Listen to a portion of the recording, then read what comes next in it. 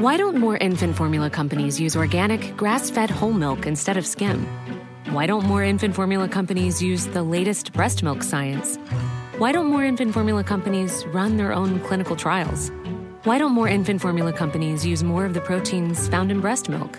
Why don't more infant formula companies have their own factories instead of outsourcing their manufacturing? We wondered the same thing. So we made ByHeart, a better formula for formula. Learn more at byheart.com. There's never been a faster or easier way to start your weight loss journey than with PlushCare. PlushCare accepts most insurance plans and gives you online access to board-certified physicians who can prescribe FDA-approved weight loss medications like Wegovy and Zepbound for those who qualify. Take charge of your health and speak with a board-certified physician about a weight loss plan that's right for you. Get started today at plushcare.com/weight loss. That's plushcare.com/weight loss. plushcare.com/weight loss.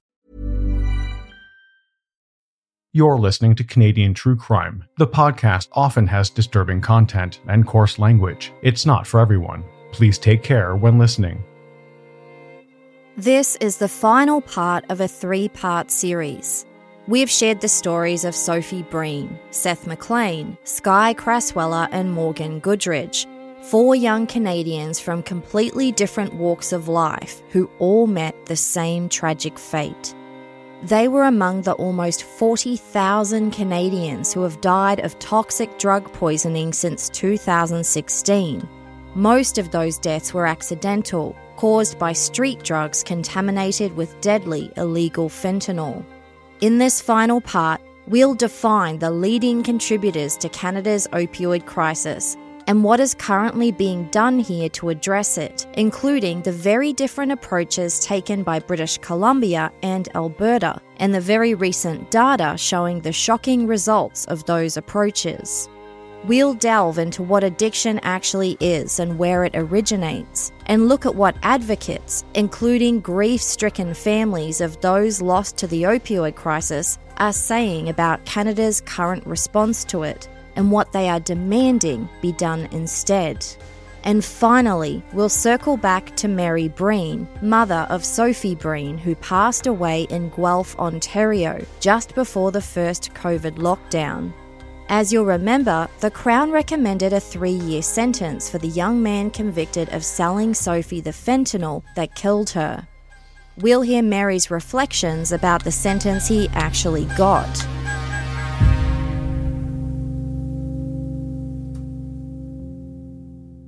You might have noticed that the opioid crisis and how to fix it is the subject of a fiery, polarised and very high-profile debate playing out in the media right now. The data shows that harm reduction projects are working, that they successfully reverse overdoses and save lives. Yet every week there are new media articles slamming them for causing problems in local communities. From the looks of it, you might be forgiven for assuming that these harm reduction projects have all but taken over the province of British Columbia and are multiplying exponentially across the country like a runaway train that must be stopped before it has a catastrophic crash.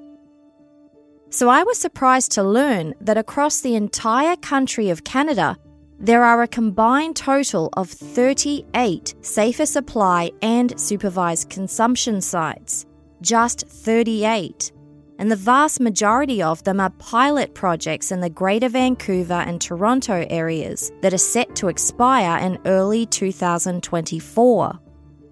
It would be a miracle if there weren't problems to be fixed, issues to be tweaked and improved, yet critics of harm reduction are taking a very black and white approach to this and shouting it from the rooftops. Apparently, the preferred way to end these problems is simply to shut them all down. But isn't that like throwing the baby out with the bathwater? Addressing the opioid crisis is not a zero-sum game. We don't have to choose between harm reduction or treatment and total recovery, because they are not in competition with each other, they're complementary. Harm reduction and care services support treatment and recovery by moving people who use substances towards wellness, without them dying of accidental drug poisoning before they have a chance to get that treatment. Advocates for drug reform bluntly state, "Dead people don't recover." It's even printed on a t-shirt. The immediate priority has to be to decrease the likelihood of death from poisoned street drugs. For decades, Canadian life expectancy has continuously increased, but not anymore. Statistics Canada has just released new data showing that since 2019, the average life expectancy for Canadians has decreased by almost a year and continues to trend downward. So if we're going to properly address this public health crisis, we need a toolkit with all available options, from harm reduction to treatment and recovery and more. The truth about Canada's opioid crisis is complicated and multifaceted, but many experts in the field are clear about what's going wrong, so let's break it down. There are 3 leading contributors to the current opioid crisis in Canada. The first is the rising number of increasingly potent medical opioid prescriptions. Canada's opioid consumption is second only to that of the US. Excessive prescription practices have exposed large numbers of people to the risk of addiction that opioids present. At the peak of the pharmaceutical industry's marketing push, as many as 1 in 5 Canadians was prescribed opioids. The second contributing factor is really fallout from the first. Once medical opioid prescriptions were curtailed in response to their harmful consequences, people who had become addicted had to turn to other sources. Certain opioids were delisted, stricter prescription guidelines came into effect, and prescription monitoring intensified. Organised crime made sure that void was quickly filled with an illicit supply. There was an unprecedented rise in the availability of synthetic opioids like fentanyl. With no quality control, these drugs are highly dangerous. Makers and distributors simply want to sell the cheapest mix of substances for the highest price. Which brings us to the third factor, toxic drug exposure. Whether we call it overdose or poisoning, the end result is death. At the beginning of 2023, after tireless lobbying by a great many individuals and organisations, Health Canada granted an exemption from the Controlled Drugs and Substances Act for a pilot decriminalisation project. It's only running in the province of British Columbia and only until January of 2026. Among its advocates are Provincial Health Officer Dr. Bonnie Henry, who wrote a 2019 report called Stopping the Harm: Decriminalisation of People Who Use Drugs in BC. She concluded that because of the toxicity of the illegal drug market and the unprecedented risk of poisoning or overdose, the use of a controlled substance is a public health concern and should be treated as such. Where the use is habitual, a result of a substance use disorder, or a one-time occurrence, quote, a primary responsibility of a government is the duty to protect and preserve life. It's interesting to note that the Canadian Association of Chiefs of Police also endorses decriminalisation as an effective way to reduce harm to public health and public safety. The BC pilot project means that adults are no longer being arrested or charged for possessing small amounts of certain illegal drugs for personal use. These are the drugs covered by the exemption: opioids like heroin, morphine, and fentanyl, stimulants like crack and powder cocaine, and methamphetamine, often called meth, along with MDMA, commonly known as ecstasy. So what is defined as a small amount? The BC government recommended a total maximum of 4.5 grams of any combination of these drugs. Health Canada has approved 2.5. It's a start, but many on the front lines have argued the amount is inadequate and will result in users going back to the illegal market to get what they need. So looking outside Canada, what kind of results might we expect to see from this BC pilot project? Similar decriminalisation measures have worked in Portugal, Uruguay, Germany, Lithuania, Australia, the Czech Republic, and the state of Oregon. People often point to Portugal, where the benefits of decriminalisation have been well documented since it was introduced in 2001.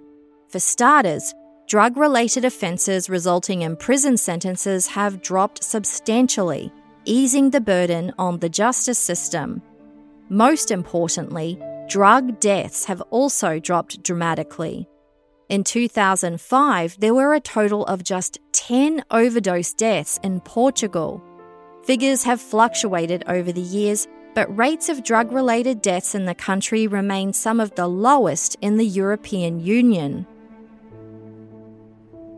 The decriminalisation of personal possession in Portugal is just one aspect of their drug policy reforms.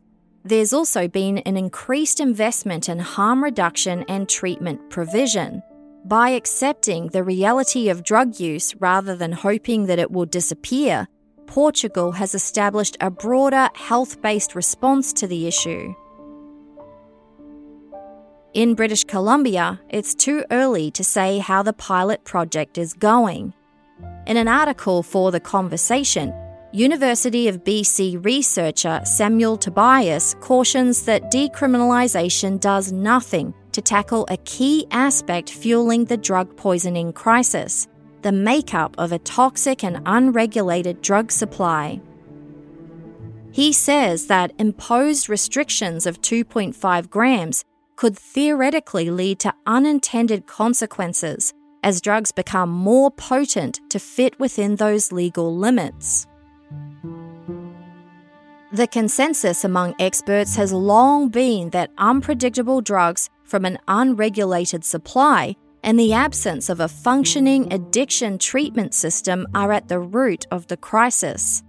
For those who want treatment, the lack of available space leaves them reliant on the toxic drug supply while they languish on waiting lists.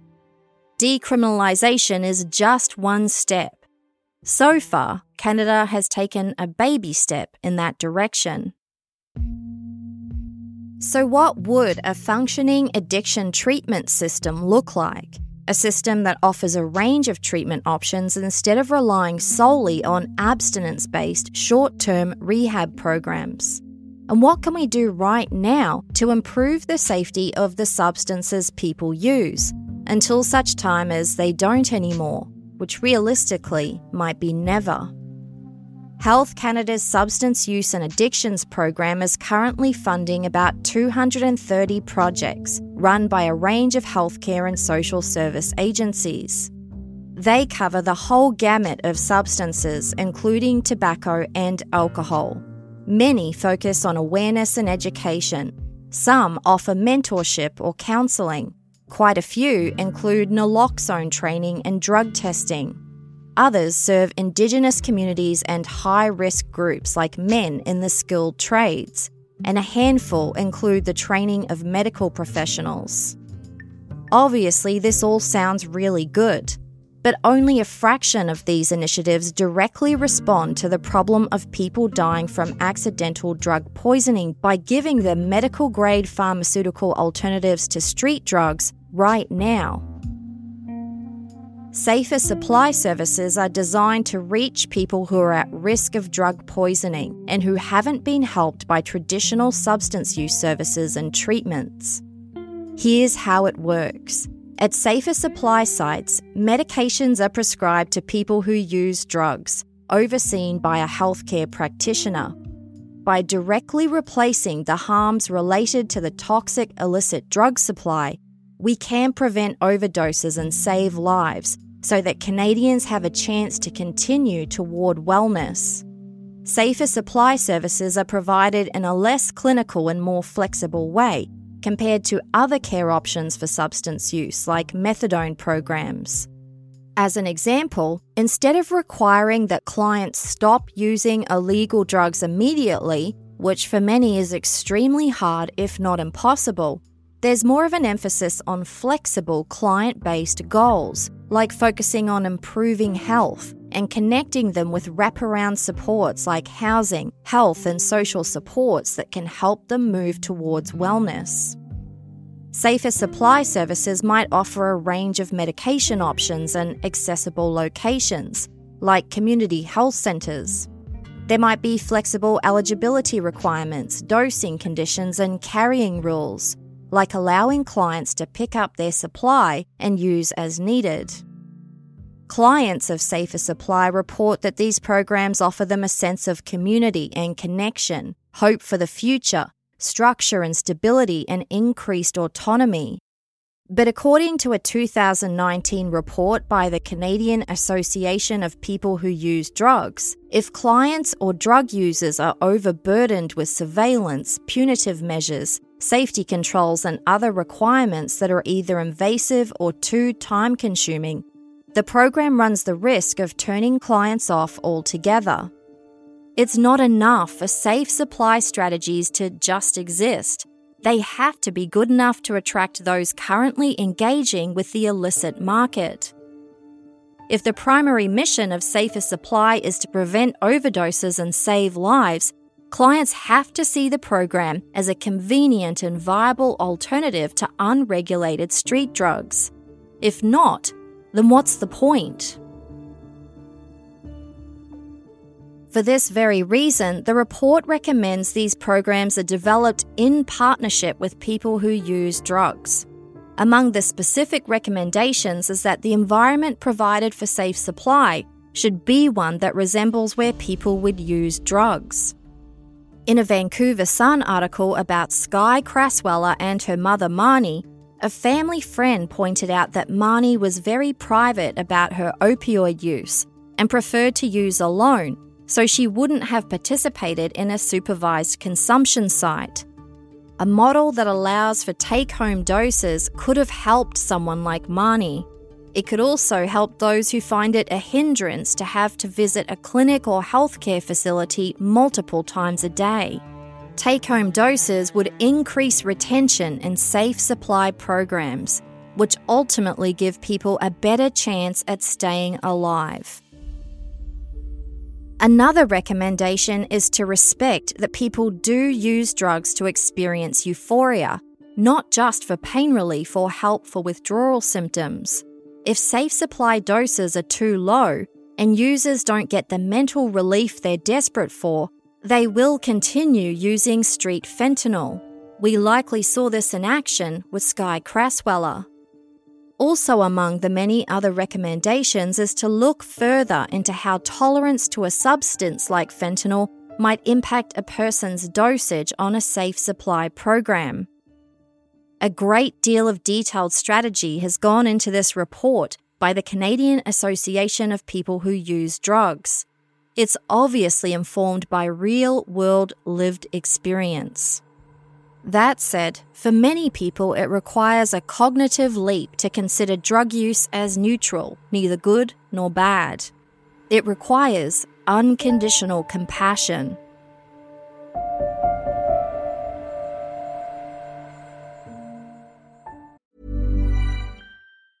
There's never been a faster or easier way to start your weight loss journey than with PlushCare. PlushCare accepts most insurance plans and gives you online access to board-certified physicians who can prescribe FDA-approved weight loss medications like Wegovy and Zepbound for those who qualify. Take charge of your health and speak with a board-certified physician about a weight loss plan that's right for you. Get started today at plushcare.com/weight-loss. That's plushcare.com/weight-loss. plushcare.com/weight-loss. How would you like to look 5 years younger? In a clinical study, people that had volume added with Juvederm Voluma XC in the cheeks perceived themselves as looking 5 years younger at 6 months after treatment. Look younger, feel like you. Add volume for lift and contour in the cheeks with Juvederm Voluma XC. Reverse signs of aging by adding volume to smooth laugh lines with Juvederm Volure XC. For important safety information and to find a licensed specialist, visit Juvederm.com. That's JUVEDERM.com. Not for people with severe allergic reactions, allergies to lidocaine, or the proteins used in Juvederm. Common side effects include injection site redness, swelling, pain, tenderness, firmness, lumps, bumps, bruising, discoloration, or itching. There's a risk of unintentional injection into a blood vessel, which can cause vision abnormalities, blindness, stroke, temporary scabs, or scarring. Talk to a licensed specialist to find out if it's right for you. Every day in America, 60 million packages are delivered, but we don't always know what's inside. He bent down to pick the package up. That's when the device detonated. Danger is everywhere, and no one is safe in Austin, Texas, as law enforcement hunts a serial bomber for 19 days. From Sony Music Entertainment, Campside Media, and Pegalo Pictures, this is Witnessed. 19 Days. Subscribe on Apple Podcasts to binge all episodes or listen weekly wherever you get your podcasts.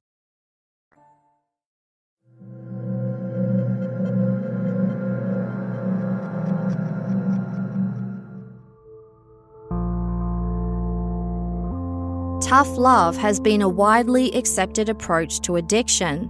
Many of us have seen or heard about those Dr. Phil episodes that show a person who uses drugs being cornered and confronted by their family and friends, who lovingly threaten a number of negative consequences if the drug use continues or if they refuse to go to rehab. Consequences like kicking them out of home, cutting them off emotionally, or refusing to communicate with them or help them in any way unless they are completely sober. While tough love might appear to be effective in the short term, it's really no different to the crime and punishment approach because they're both based on an expectation of total abstinence from drugs without addressing the reason why the person is using in the first place. Dr. Gabor Mate, renowned Canadian addiction expert and author, calls for a compassionate approach towards addiction. He isn't a fan of the tough love approach. It's kind of an oxymoron when you think about it. Instead, he says, love is enough. His 2009 best-selling book, The Realm of Hungry Ghosts, draws from scientific evidence alongside real-life stories to show that all addictions not only originate in trauma and emotional loss, but exist to soothe the pain resulting from that loss. Mate says the source of addiction is in the early childhood environment. Some critics of this generalization have interpreted it to mean that everyone who ends up addicted to drugs must have been traumatized or abused in childhood. And this might actually add an unhelpful layer of judgment, particularly towards the families of people who have been harmed or killed by drugs. If something really bad happened to them in childhood, there is the unspoken assumption that their caregivers didn't adequately protect them. The act of blaming mothers for all manner of their offspring's problems is still pretty popular. The fact is, there are people who had the good fortune to enjoy idyllic childhoods and still developed an addiction after being prescribed opioids for an injury or being pressured into using them by peers. Everyone's story is unique. That's why the opioid crisis is so widespread. Dr. Mate has clarified that his point was not that everyone who ends up addicted to drugs was traumatized or abused in childhood. It's much more nuanced than that. Quote, "So many of us, whether or not we were acutely traumatized or faced extreme adversity as kids, have these sort of lingering challenges to contend with. We can and should be grateful things weren't worse, but we shouldn't discount or minimize the pain we carry from childhood, even if it didn't result from severe neglect or abuse." When asked whether an addiction can ever be positive, Mate says it's probably a passion and not an addiction. Quote, "Passions can be very consuming of time and energy, but they also feed your soul, your sense of being alive, your feeling of wholeness as a person. Addictions provide fleeting pleasure or gratification but never leave you satisfied. And the same activity could be a passion for one person and an addiction for another. One might be a wine enthusiast enjoying the refined pleasures the drink has to offer, while another person's love for wine masks a fear of his own mind in its sober state. Which takes us back to the fundamental question of why so many people are seeking oblivion to escape from their pain and malaise. Because once we succeed in keeping more people alive so they can take part in treatment, they need options, and lots of them, because every human is different. In a 2020 article in Psychology Today, clinical psychologist Dr. Ruben Codham tries to bring the opposing forces of total abstinence and harm reduction closer together for the greater good. He writes that 12-step abstinence-based treatments are designed to help an individual maintain sobriety, with strategies including urine drug screens, group treatment programs, and care coordination. And while abstinence does work for some people, it cannot be a one-size-fits-all philosophy. Those who don't think they can completely abstain, or might not want to just yet, aren't able to seek treatment to help them moderate or cut down their use, because treatment centres and rehab facilities often require total abstinence for patients to receive services in the first place. Only after the person has already stopped using drugs are they eligible for rehab. It seems a bit backwards. Regular listeners might remember Darcy Allen Shepherd, the bike messenger who died on a Toronto street after an altercation with former Ontario Attorney General Michael Bryant. Darcy had engaged in hazardous substance use, but was desperate to make changes in his life and had applied for a spot in rehab. He didn't know how long it would take for the spot to be available, but he knew he would need to be sober to be accepted, so he mustered all the willpower he had to abstain completely, with little to no outside help. The day of his death, he had achieved 8 days without drug use, but something happened that day and he started using again. All it takes is just one bad day to demonstrate how an all-or-nothing approach can backfire in the most devastating of ways. Harm reduction programs bridge that gap between all and nothing. Many people might still have abstinence as a long-term goal, but harm reduction strategies meet them where they are, shifting the focus away from the problematic use itself and towards reducing the harmful consequences. Harm reduction is part of a continuum of services and care that moves people towards wellness, each on their own different journey. In the Psychology Today article, the author suggests that both abstinence-based and harm reduction treatment programs could be used together to create a larger menu of treatment options that save lives. A menu that caters to the unique needs of each individual and effectively moves towards a normalization of treatment, decrease stigmatization, and increase access to care. Few people addicted to opioids can just say no, and there is a solid scientific explanation for that. Policymakers as well as medical professionals need to understand the neurobiology of dependence and addiction. Research shows that brain abnormalities resulting from the chronic use of heroin, oxycodone, and other morphine-derived drugs are the underlying causes of opioid addiction and dependencies. These abnormalities are wide-ranging, complex, and long-lasting.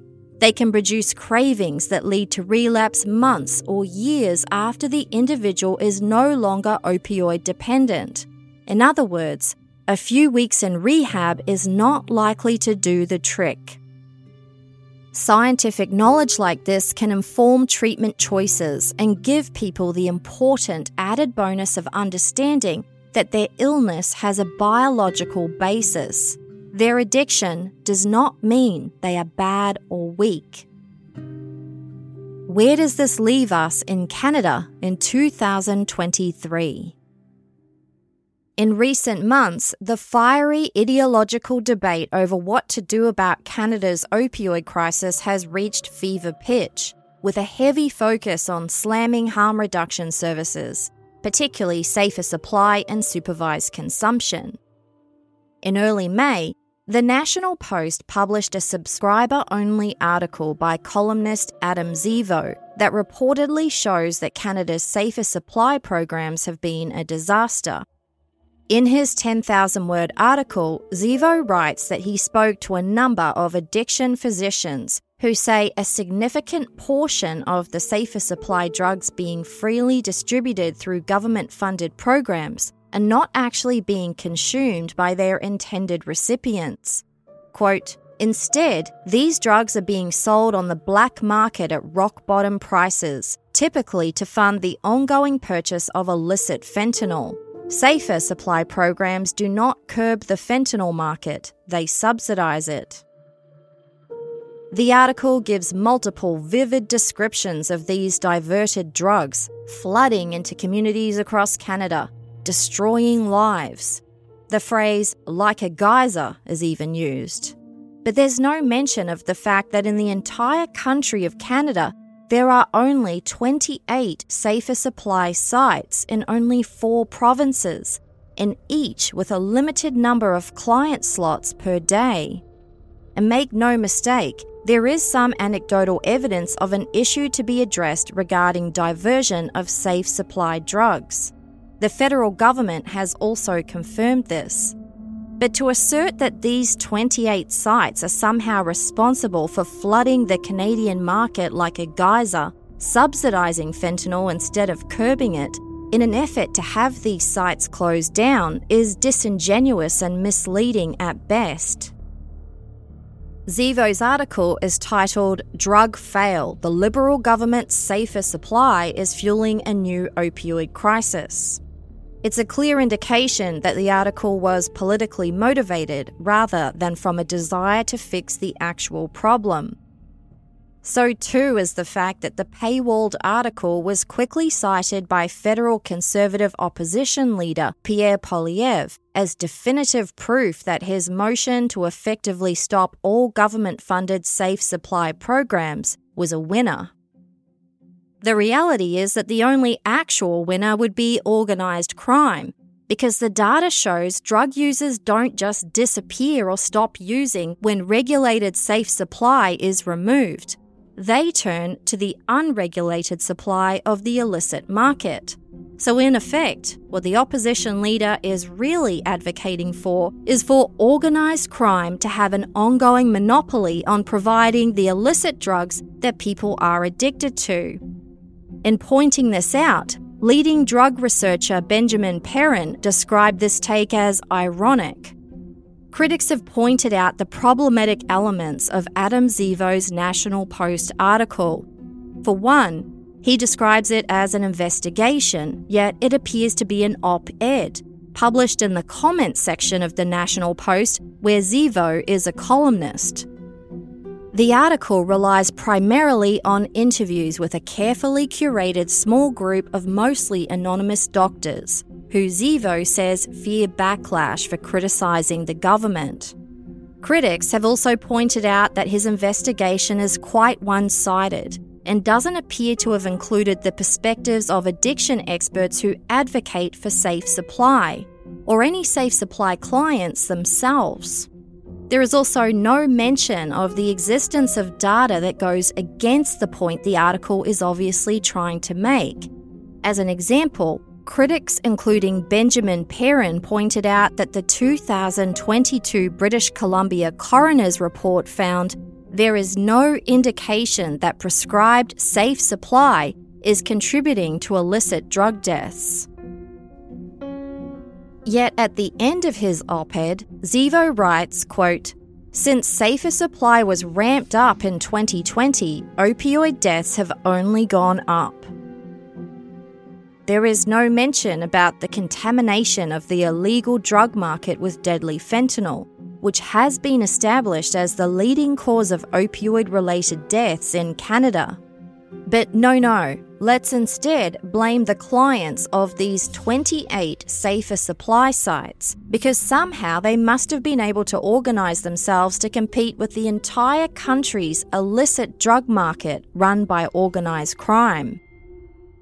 Zivo concludes that, quote, expanding the safer supply program would likely be catastrophic. Not only is it a dangerously bad faith argument, but it is not consistent with a genuine desire to find real solutions to the increasing number of Canadians dying of drug poisoning. And when it comes to opioid deaths going up, let's not forget that most of these safer supply sites are located in Vancouver and Toronto, so the vast majority of drug users across the country don't even have access to a safer supply that could help them stay alive to get treatment. It's not surprising that drug deaths haven't gone down. We haven't given it much of a chance. Rather than using these issues to form a premature conclusion that harm reduction doesn't work, we should be seeing opportunities to tweak and improve the programs, make them better, which is obviously what pilot projects are designed for. That's what we need if we're really going to solve this problem. The article does cite one research project commissioned by the Alberta government, a rapid review of safer supply research conducted in 2022 that reportedly found no credible evidence that safer supply works.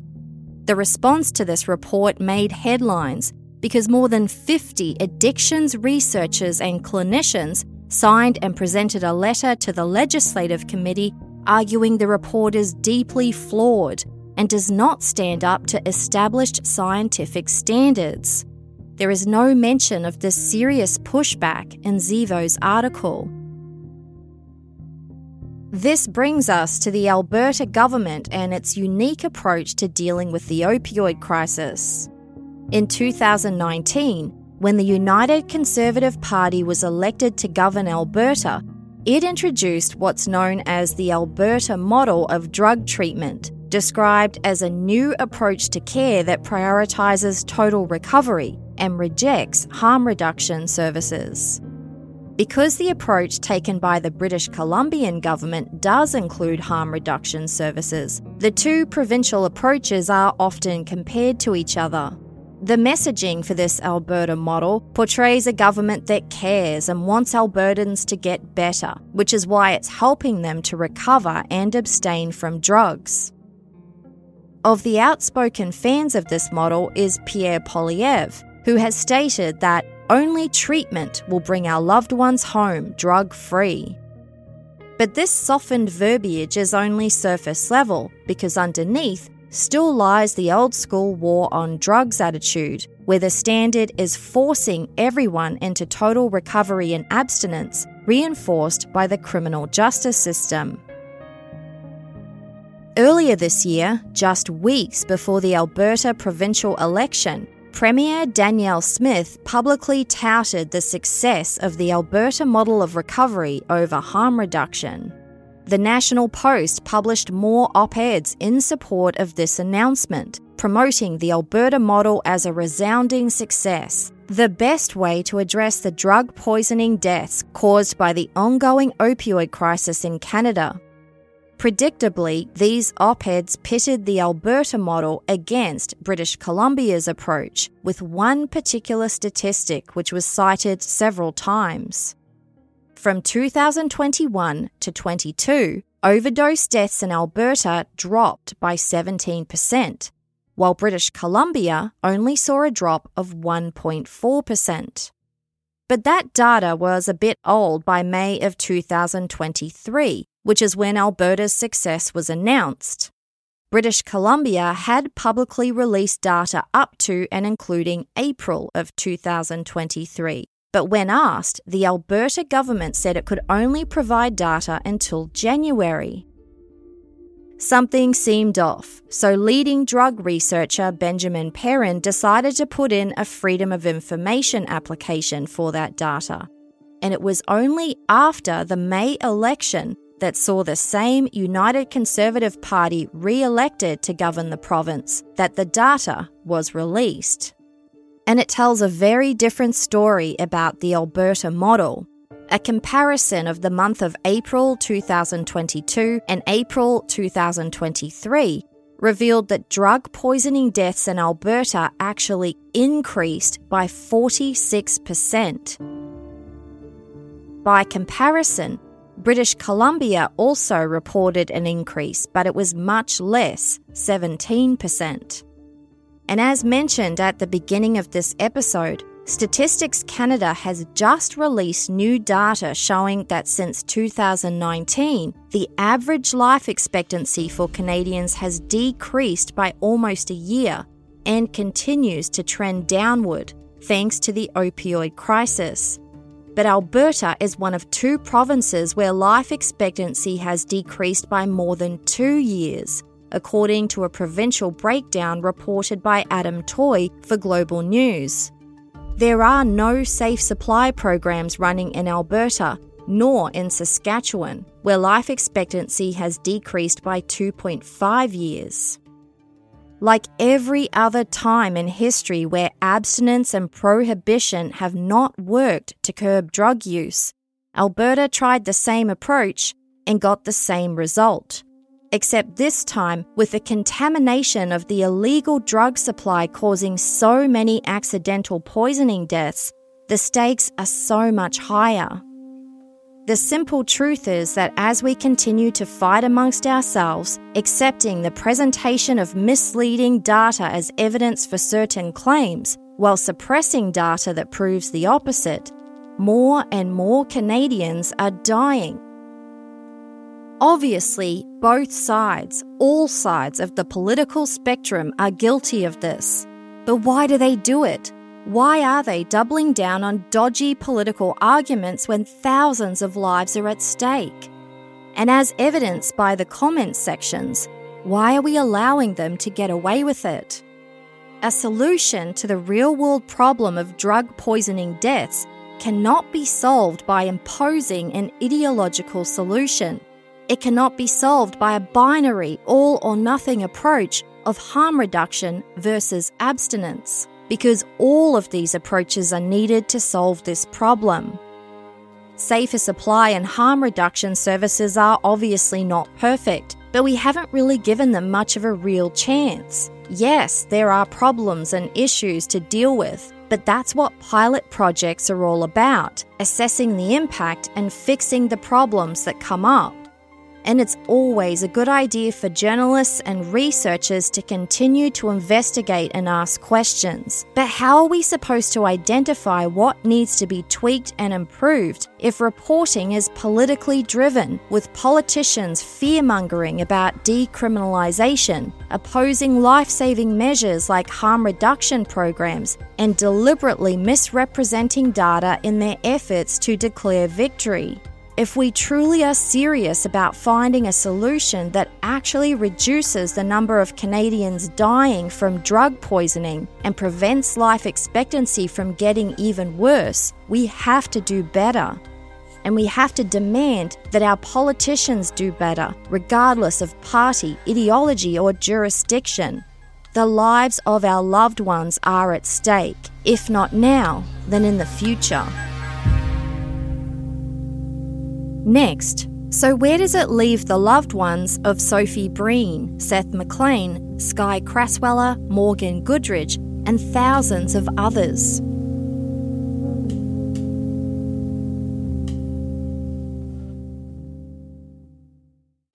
Every day in America, 60 million packages are delivered, but we don't always know what's inside. He bent down to pick the package up. That's when the device detonated. Danger is everywhere, and no one is safe in Austin, Texas, as law enforcement hunts a serial bomber for 19 days. From Sony Music Entertainment, Campside Media, and Pegalo Pictures, this is Witnessed. 19 Days. Subscribe on Apple Podcasts to binge all episodes or listen weekly wherever you get your podcasts. Why don't more infant formula companies use organic, grass-fed whole milk instead of skim? Why don't more infant formula companies use the latest breast milk science? Why don't more infant formula companies run their own clinical trials? Why don't more infant formula companies use more of the proteins found in breast milk? Why don't more infant formula companies have their own factories instead of outsourcing their manufacturing? We wondered the same thing.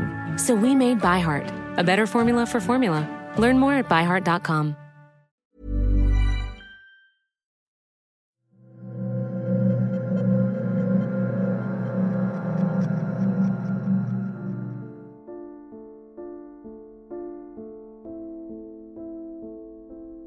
In 2020, the advocacy group Moms Stop the Harm conducted a study to learn more about the health outcomes of families affected by substance use, in collaboration with the University of British Columbia. The study involved polling over 300 respondents who had a loved one actively using or who had lost a loved one actively using. Naturally, they reported high rates of depression and anxiety.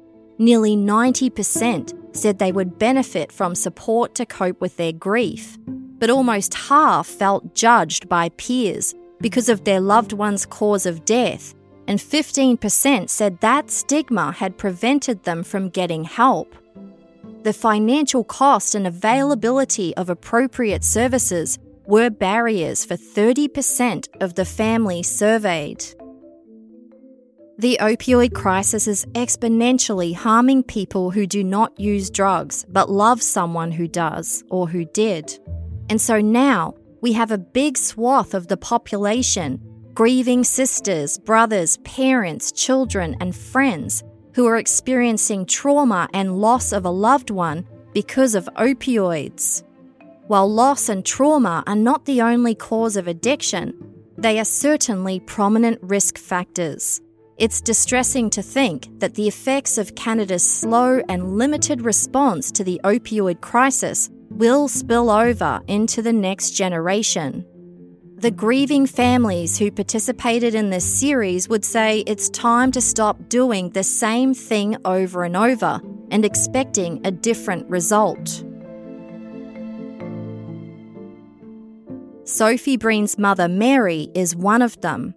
Sophie was extremely knowledgeable about drugs, addiction, and treatment options and had almost finished her undergraduate degree in social work. She was active in the community, helping others experiencing the same challenges she faced and continued to face. So after Sophie died on March 4th of 2020, her family decided to take up her fight. Here is her mother Mary Breen again to tell us what happened next. Sophie had been such an advocate for herself and others who lived with mental illness and addiction. I knew she would want us to keep trying to change minds. Of necessity, that's where much of my energy has gone these last 3 years. I have no stomach for confronting politicians or policymakers directly. I spent decades of my career doing advocacy around other social issues and burned myself out. But I do write about Sophie all the time. When I publish something in a mainstream newspaper, of course trolls make some stupid, hurtful comments. But more people reach out with kindness and compassion, and occasionally someone says I've changed their perception about drug use and drug users, which is all I need to hear. I've joined Moms Stop the Harm, a national nonprofit group founded by some badass women with a rapidly growing membership of the loved ones of people who are at risk or have succumbed to substance use-related harm. It does both advocacy and grief support. It organizes and trains volunteers to run peer support groups all over the country, some for the family members of people who are still alive, some for those who are grieving. I facilitate a group in Toronto, which just keeps gaining new members. I'm constantly doing intake calls with people who may or may not feel ready to join a group, but at least they've taken the first step of finding out what's available. What the members mostly do is bear witness to each other's pain without the added burden of shame or stigma. We know who our kids were.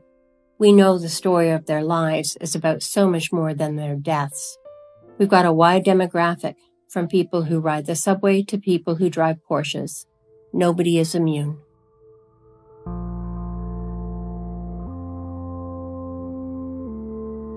Almost 3 years after Sophie's death, her sister and I chose to participate in the sentencing hearing of the young man who sold Sophie the fentanyl that killed her. We listened to the events of that night, not that we had forgotten any details, as they were entered into testimony. Sophie's full text thread with this man was read into court. He was not a very savvy drug dealer, leaving evidence in plain sight. He wasn't much of a drug dealer at all. In fact, he was addicted to drugs and sometimes bought for friends. We'd been invited to prepare victim impact statements, which were read aloud by our very compassionate victim services liaison. We looked the young man in the eye. We had known him 10 years ago when he briefly dated Sophie. We all cried.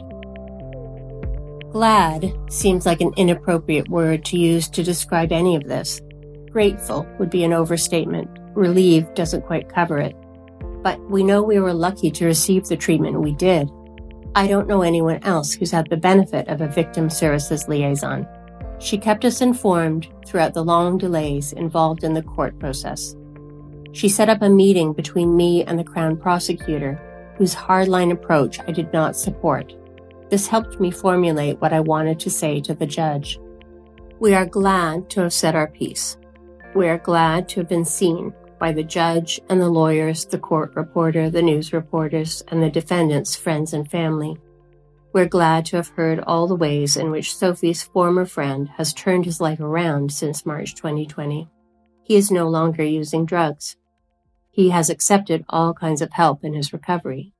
He confessed to his actions the minute he was arrested, and we could see his genuine remorse that morning in court. My daughter Emma and I both expressed in our victim impact statements that to imprison this 34-year-old man would do him a great deal of harm and achieve nothing good. This is not to say he is blameless. Accountability and punishment are two different things. He must have seen how ill and vulnerable Sophie was to request fentanyl. He had to know the risk he was exposing her to. Though he told the court he was using so much of his own product at the time, he was affected not only by poor judgment, but by delusions. Sophie's death may well have saved this man's life. Our position was that it would be pointless to risk it now by sending him to jail. Despite the outcome, we did not want to see one guy scapegoated for what is a complex problem. The Crown wanted him behind bars for 3 years, entirely as a symbol of the devastation caused by fentanyl. Of course, it's devastating. The devastation continues unabated because governments are either indifferent or squeamish about taking on such a political hot potato. Nobody in power wants to admit they failed. In the end, the young man received a 2-year conditional sentence, which made sense to us. Whether Sophie would ultimately have succumbed to her complex mental illnesses, no one can say. She had spent her short adult life trying to survive. She was engaged to be married. She had almost finished her undergrad degree in social work, an incredible accomplishment given how many times illness forced her to take time away from her studies. Sophie felt deeply frustrated and ashamed that she hadn't graduated yet. When the University of Guelph granted her degree posthumously, it made me cry extra hard. It reminded me of the devastating final scene involving the character of Pensatucky on Orange is the New Black. Assuming she has not passed her high school equivalency exam after getting off drugs and studying incredibly hard while in jail, she dejectedly takes some meth and dies. Then it's revealed that she did pass. The two narratives have nothing in common except the heartbreak of perceived failure and how everything can change in an instant. Sophie always felt she had to work even when she wasn't well enough, partly because of her very strong work ethic and partly because she couldn't come close to making ends meet on her Ontario disability support payments. When absenteeism would end a job, she would feel a bit of relief and a lot of stress, which didn't help matters. Ironically, or maybe just sadly, had she lived past March 2020, she could have collected CERB, which, at a subsistence level of $2,000 a month, would have been double what she received on disability. During the pandemic, when I was trapped in my apartment alone to ruminate, I would sometimes think, I'm glad Sophie doesn't have to deal with this. The isolation and fear would be more than she could handle. Grief is not very rational. No one is prepared for the death of a child or sibling, regardless of the circumstances. One of the most catastrophic and confounding things about Sophie's death was just how random it felt. After so much effort and courage on her part, after getting through the periods that were so hard she sometimes self-harmed, after bouncing back time after time, in a flash she was gone. It felt profoundly unfair. She died wearing the vintage Art Deco engagement ring she loved. She would have made a nice dinner with those lamb chops she took out to thaw. Our family was not the victim of one particular criminal offense, but rather a series of interlocking and deeply inadequate services, systems, and policies that failed Sophie repeatedly. She could not find or access the treatment she needed. In fairness, the research lags behind. There's so much we don't know about the brain. Our understanding of mental illness, including addiction, seems akin to our understanding of transmissible diseases before germ theory. We wish all the scientists Godspeed in their work. There is, however, plenty of scientific evidence that tells us what not to do. Let pharmaceutical companies push addictive drugs onto patients out of sheer greed, criminalize drug users, and cling irrationally to the discredited strategy of prohibition. All I can do now is honor Sophie by talking and writing about her for the rest of my life.